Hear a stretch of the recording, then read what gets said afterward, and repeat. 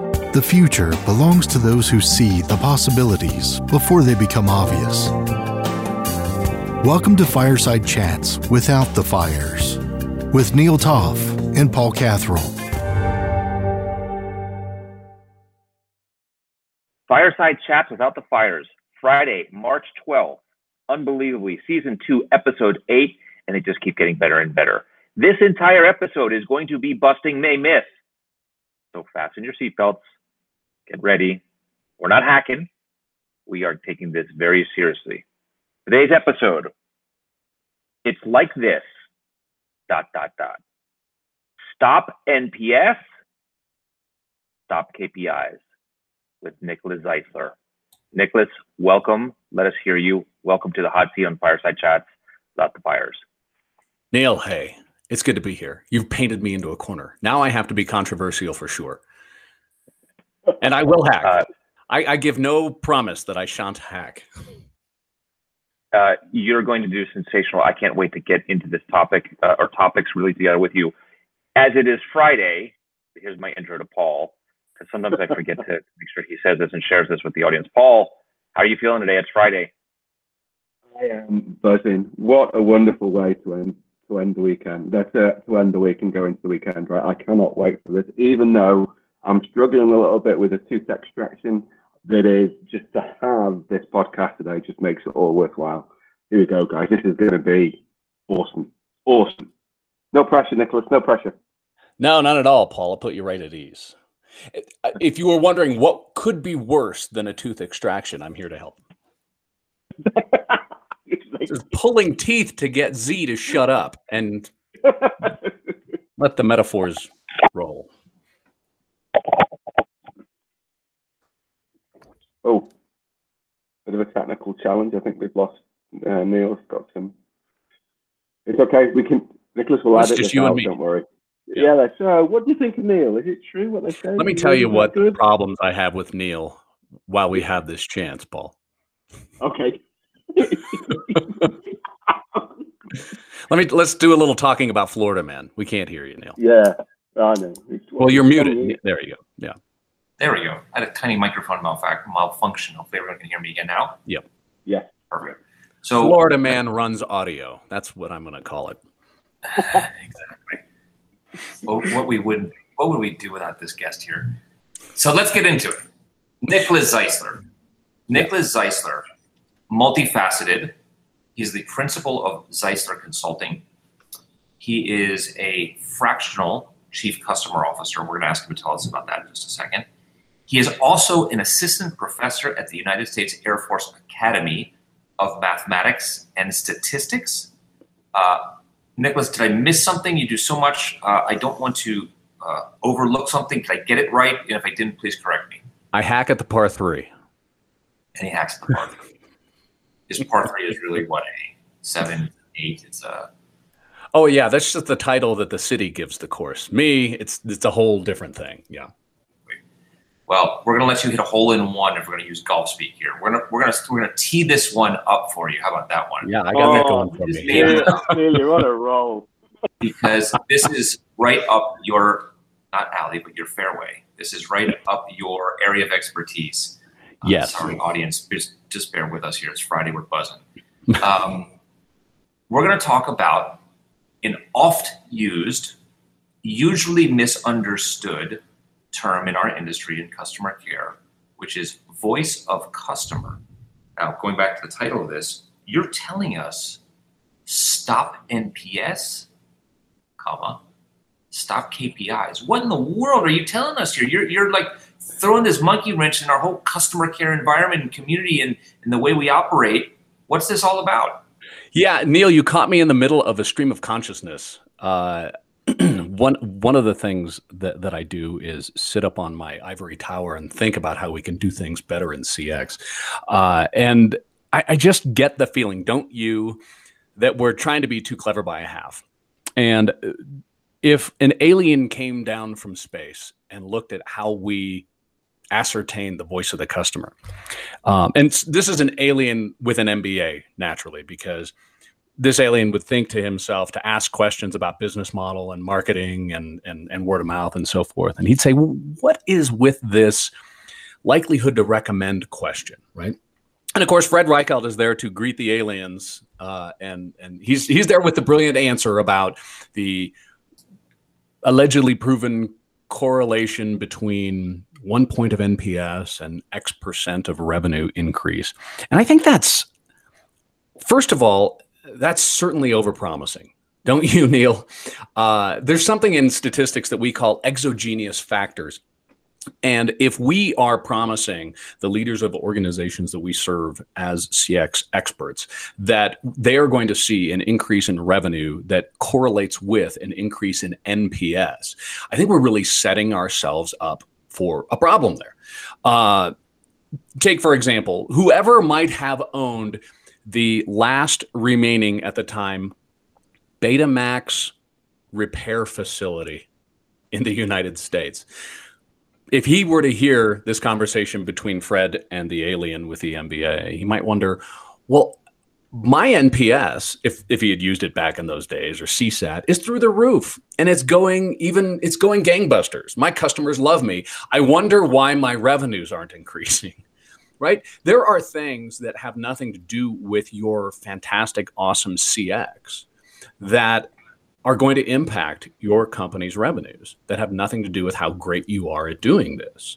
And when we promise that this is what's going to result from investing, when we buy into the MBA approach that we have to justify our existence by way of finding this high correlation between the work that we do that's manifested in this NPS or CSAT or customer effort score or whatever, and somehow or another isn't impacted by market forces that we have no control over, you get one bite out of that apple selling CX to the leadership of your organization. And when you don't deliver on that, whether it's your fault or not, that's the end of the road for you. Nobody's going to say, well, let's give CX another shot, right? And I understand the tendency to want to justify our existence in real world monetary terms, but I'm kind of cooking, tip my hand a little bit, cooking on this theory that we need to readjust what the whole point of CX is, from it's going to make you money to it's really going to align what we say we're all about, our mission, vision, our principles, our values, our corporate core and DNA. Align that with what our customers experience. And if we're using a measure like that to represent the voice of the customer, well, then there's an intrinsic value of CX that cuts through all of the money, which we can't guarantee we're going to get anyway. And I know that we were talking about VOC, and I kind of branched from there a little bit, but I think the VOC is an example of missing that boat. There's all sorts of other things that we're screwing up about VOC, and I know that that's a topic we're going to talk about today. And I can go down that path too. So let me start with something basic, just to level set here. I have seen in my experience, we have clients that go deep into VOC or supposedly deep into VOC programs. Then we have other clients that don't do anything in VOC. They don't even know what VOC is. Or they say they're about to launch a VOC program, but they're not there yet. Just to level set for the audience, how would you define, just basic working definition, non-Webster's, of VOC, voice of customer? What is it? Yeah. Well, Neil, what I'd say is that we need to understand, I think, the purpose of what VOC is in order to answer that question and define it. And VOC should have the singular goal of identifying for us corporately what we are failing and how we're falling short of our brand promise to our customers. And that ties in with my definition of what CX is as well. So many people find VOC to be the answer to CX, or the encapsulation of CX in the first place. And so they throw up the number of NPS or CSAT or customer effort score and consider that they're done for the day, right? My job is VOC. My job is to therefore report what this number is. And then I like to call up Goodhart's law on this. Once a metric becomes a goal, it ceases to be a good measure.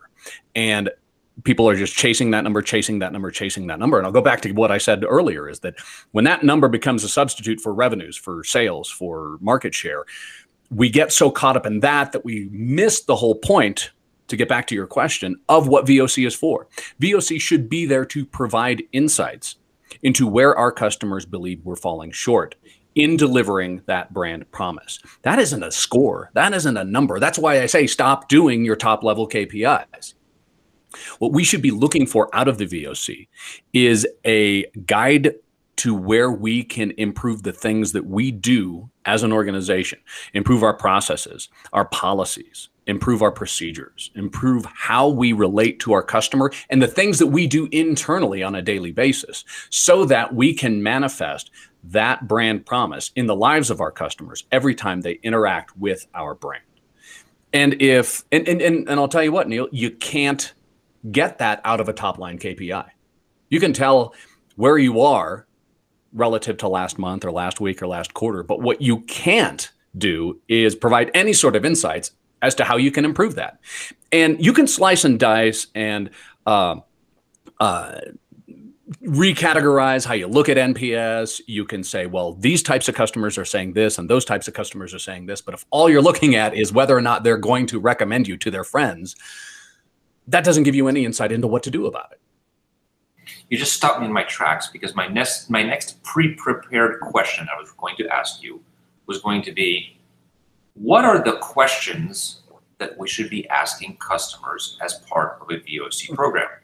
But I'm going to short circuit this, because it seems like if I insisted on asking you that, you would look at me and you would say, didn't you just listen to what I said?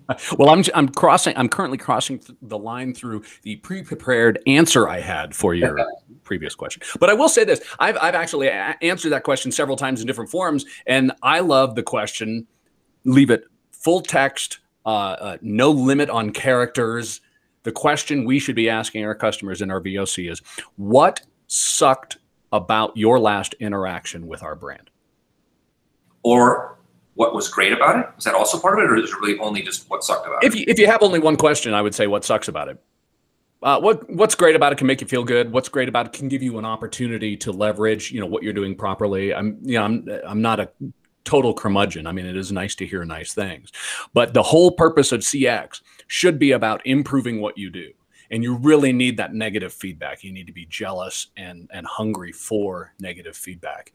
And you have to you have to position your questions for your customer in your entire VOC program with the intention of receiving information and insights about what you can do better. So you, as a statistician and as a instructor, professor of mathematics, it's kind of surprising to me, because so many of us want a number. We manage to the number, just as you described. We need a number. We need to show our management. We need to justify ourselves. It's part of our bonus. It's, I improved from 80 to 87 in the CSAT survey or something like that. Yeah. And as a mathematician, I would think that's where you would want us to go. But you're saying, no, go back the opposite way. This is not quantitative. This is qualitative. Well, yeah, I am. I do recognize that I'm at risk of losing my card by saying this. But I would actually push back a little bit on that, Neil, because I don't think that it necessarily is strictly qualitative, because with all of the great AI and text analytics and so forth, you can quantify that feedback that you're getting from your customers, because what you want to do is Pareto out how you're going to prioritize what you're going to do based on the things that you're seeing. And that's the other thing about the voice of the customer program that so many people get wrong, is when they think that the VOC is the end. VOC is only the beginning. My good friend Nate Brown likes to say that. That's one of his famous quotes. Is one of the biggest mistakes people in CX make is that they think that the VOC is the end when it's actually the beginning. And that other shoe needs to drop. And that other shoe that drops is process engineering. It's process improvement. It's design thinking, Lean Six Sigma, Agile, all these things, program and project management. Cost analysis. Right, absolutely. And what you're looking for out of those insights is a path towards improvement. And you unleash all your black belts and your master black belts on fixing the things that you do based on the insights that you get. By the way, and I'll say this again, you can't get those insights from your NPS. You only get those insights when you learn from what your customers are telling you what sucked about their last interaction, not just that it sucked. And that's the refocus that we have to drive in our community. So yeah, okay, we'll give you, and you know, I realize that it's cheeky to say stop doing it and don't look at it. You're always going to have the dashboard. You're always going to have somebody who says, I want to know what the NPS is. As you're saying, I want to know that we went from 85 to 87 to 90. But you have to be able to act on what you're learning. And I can't act on that top level number. And that's what I tell my cadets at the academy. You can't act simply on this number. You need further amplification data in order to know where to go to look. So go into the description of the difference between score data and amplification data, because you've written about this. You've got videos on your website about it. I've seen it in social media and things like that. I'm not sure if this is accredited to you or to somebody else, but score data versus amplification data is a really interesting way to break this down and look at it differently. Yeah, I think it goes to the nub really of the whole conversation we're having here, Neil. Score data is going to give you a marker as to where you are, but it's that most of us do it, right? Most of us use score data. The 87 on the CSAT survey, the whatever on the NPS survey, the effort score says that, right? That's score data. Yeah, and if your job is to report stuff, you're done because you've got your score and you know what it is. But if your job, and this is really the more fulfilling job if you want to be a CX professional, is to move that score data, you need amplification data so that you know where to go to look to improve things. And that amplification data is going to be, it could be, you know, radio buttons and the strictly quantitative, you know, to get back to that information that you're saying, well, was the agent okay? Was the product okay? Was the service okay? And you can narrow it down a little bit so that you can focus your efforts on a certain department or division. But you also need that open text. Okay, here's what sucked about my agent interaction, right? I couldn't understand it. It wasn't clear. The agent wasn't enabled or empowered, whatever it might be. The more data you have, and of course, the further away that data is from that top line number, the more effective it's going to be in helping to guide you to where you can actually do something. It's a difference. The score versus amplification is the difference is between active and passive. The score data is passive. It's completely down the road. It's already, you know, the horse is out of the barn. It's too late. That's what your number was. The amplification data at least can give you an insight into where you can go to make it better next time. This sounds to me, so Paul and I have talked about this. By the way, I'm super proud of Paul because he just had an article published today in the ICMI Insider about scoreless QA, essentially. That's my description of what he wrote about. And he and I have talked about it one-on-one. We talked about it with some guests recently. Scoreless QA, meaning we're evaluating calls, interactions, text, written communications with customers, but we're not giving it a score. We're evaluating qualitatively what happened with the same objective, I think, as you're describing, which is to get to the heart of the matter. What really happened here? Are we really impacting experience? And where I think you're going with this, if I were to rename it, or maybe someone's already thought of this is scoreless voice of customer. Yeah, I think that's great. Paul, I'm going to steal your idea. I mean, all the great ideas are stolen from other people, right? Go for it. It's yours. All right. Please take it. Yeah, I think you're right, Neil. For example, if you were to achieve 100 on your NPS and say that that lasts quarter after quarter after quarter after quarter, I guess you're done.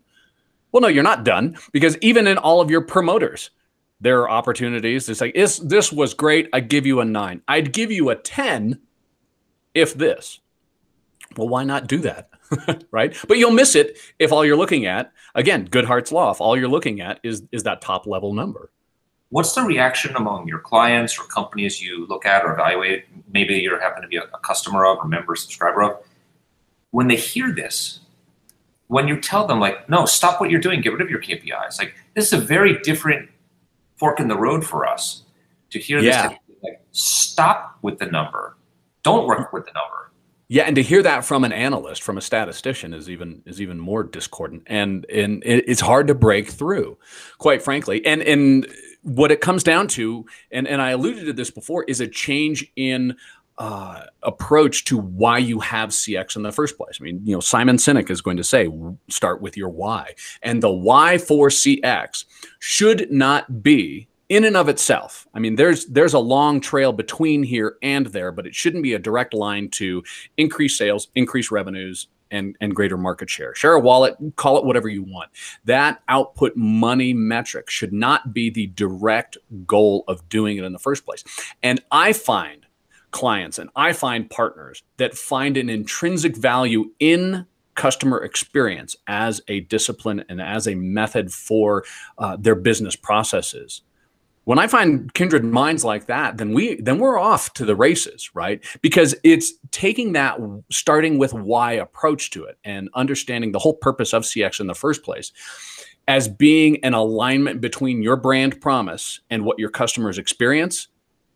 Well, that's existential in and of itself. There is an intrinsic value to that can't really be measured. If I sit in front of a C-suite, I sit in front of a board, and I say, do you believe that if your customers experienced your mission, your vision, your values, whatever it is that's etched into the marble in the lobby of your building, and if your customers really did find an alignment between what their experiences are and that message, do you think that would increase your revenues? Do you think that you would take the market? Do you think that you'd have more sales if that were the case?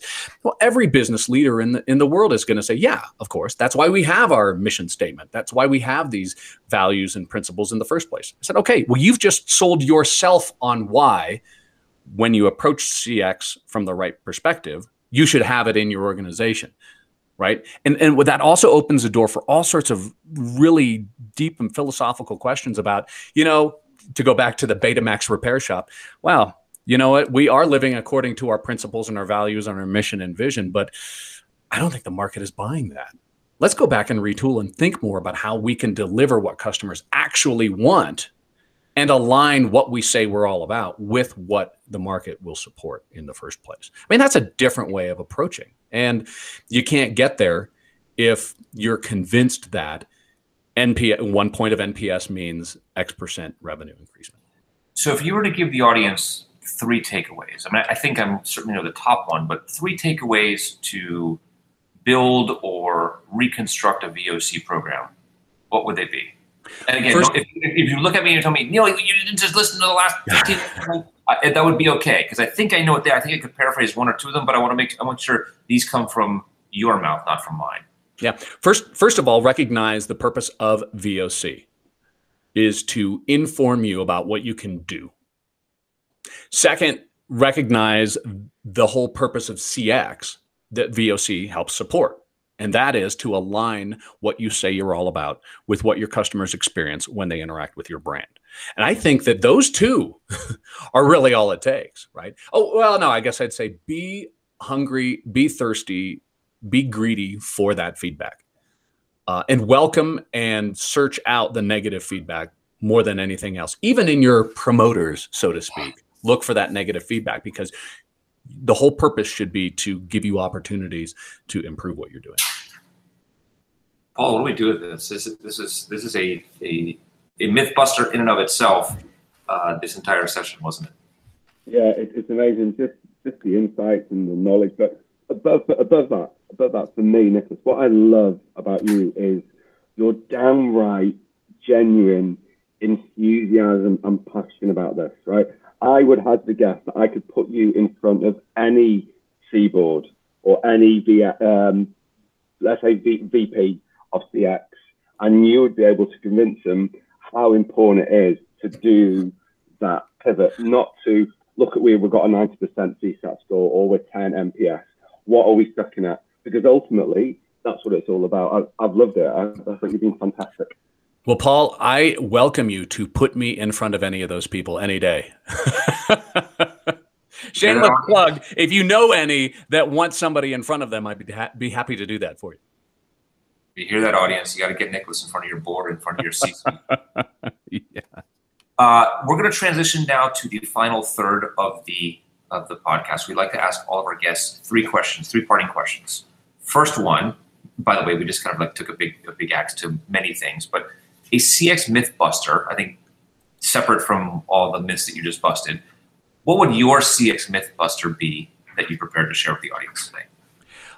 First is that, and this is a little bit, we didn't really cover this too much here, so I think it's fair to share it now.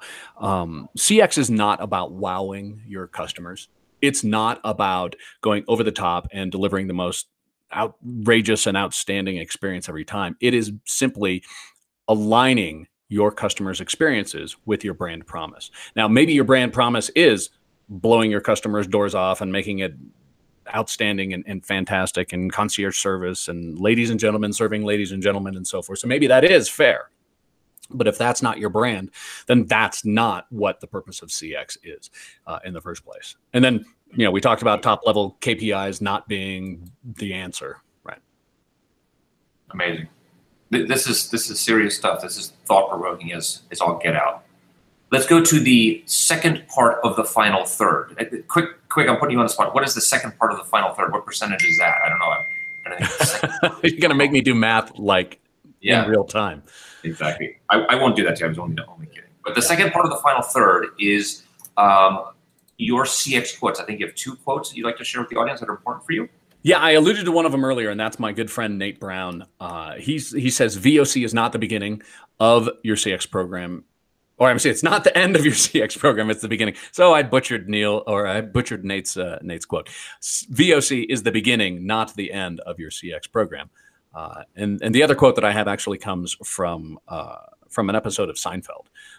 There's this ridiculous episode, but then again, they all are, where Kramer's phone line gets crossed with movie phone, if you remember, and he starts actually, because he's Kramer, he starts taking calls and giving out information about movie times and so forth. And he says, he puts on his affected voice when George calls, and he says, using your touchtone keypad, enter the first 3 letters of the movie you want to see. And of course, all he hears is beeps. He doesn't know what the hell movie George is looking for. And he says, why don't you just tell me the movie you want to see? And first of all, what's great is that's the world's first instance of the voice IVR.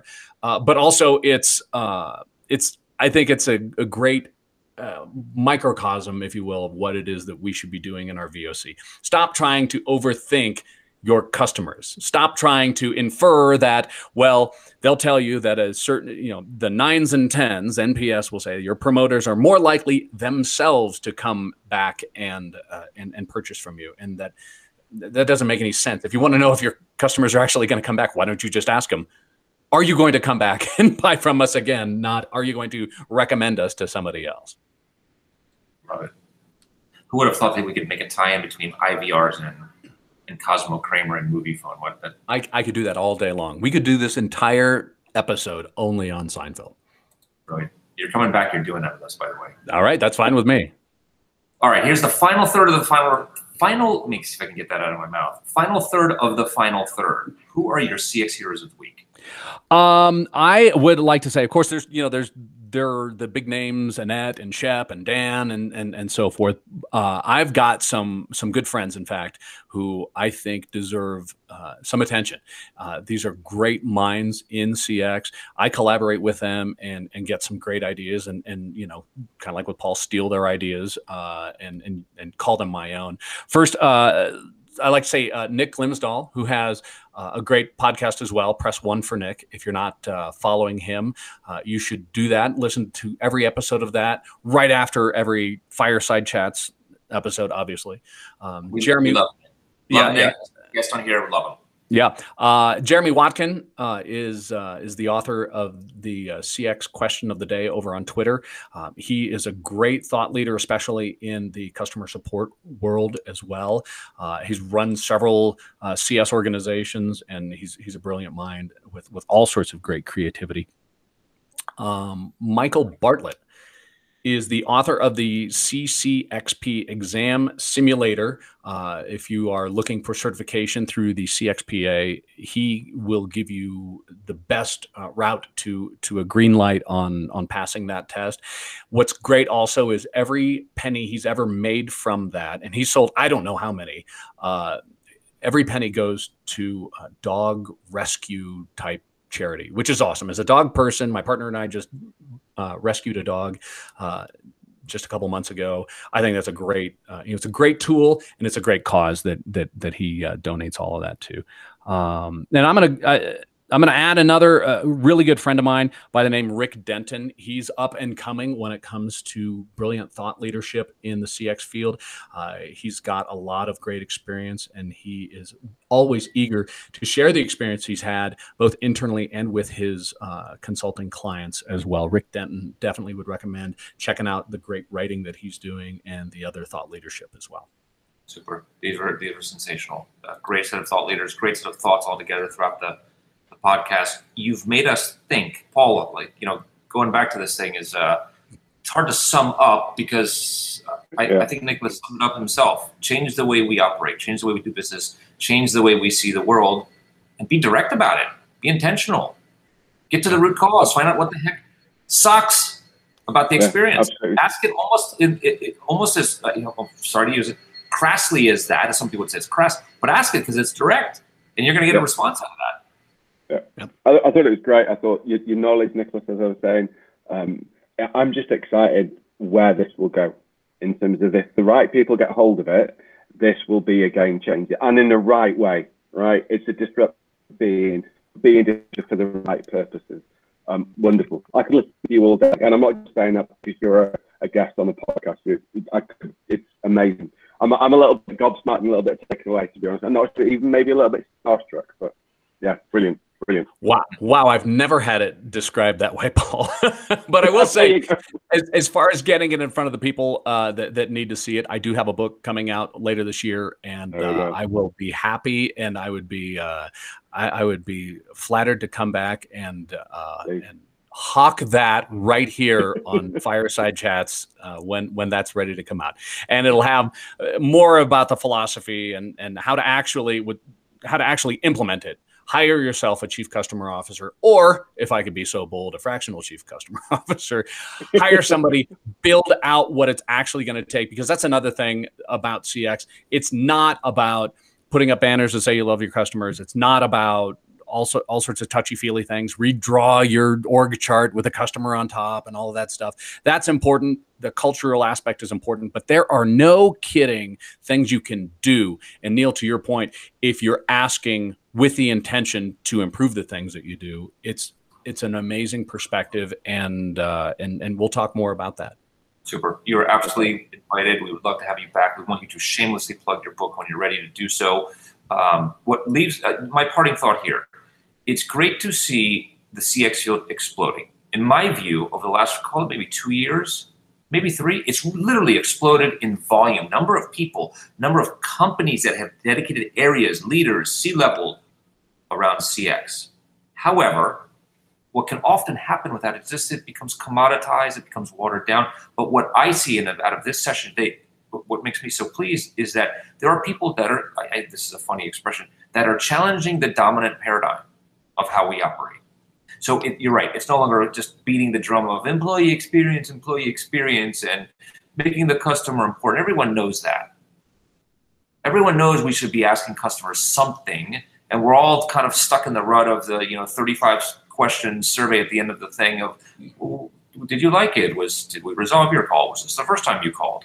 We calculate for FCR, and then we ask the effort score, and then we ask the NPS question, and then we ask the whatever question.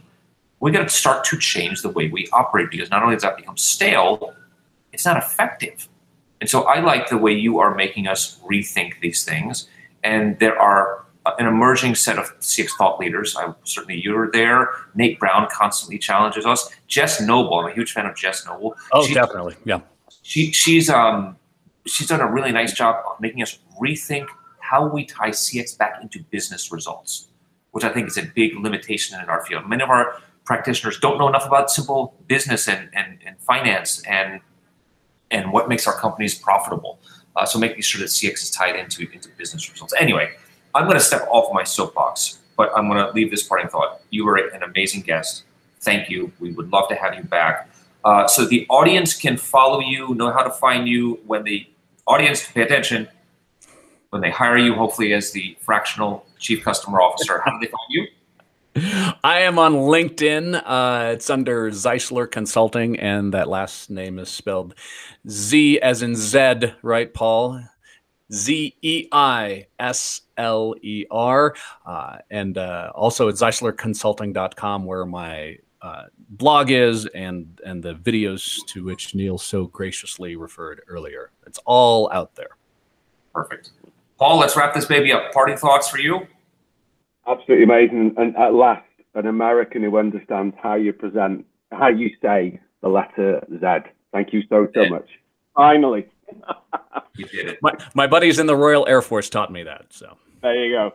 Perfect. Wonderful. No, it's just been brilliant. I really don't have any more words to say. It's been a wonderful experience. And I think above and beyond you knowing your stuff, Nicholas, you're a wonderful human being. And that comes across in Shed Low. So thank you very much.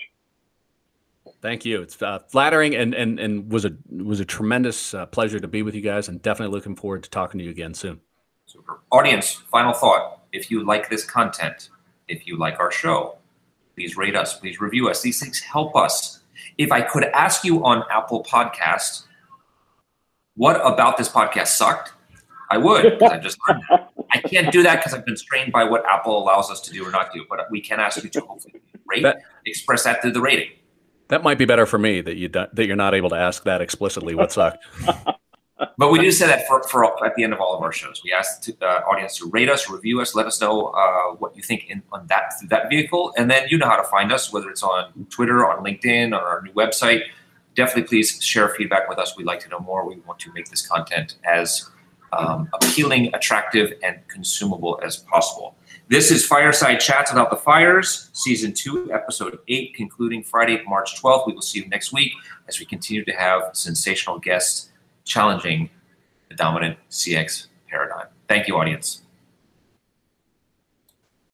This has been another episode of Fireside Chats Without the Fires with Neil Toff and Paul Catherall. Follow Neil and Paul on Twitter at Neil Toff and at PaulCat72. Podcast feedback and topic suggestions are always welcome.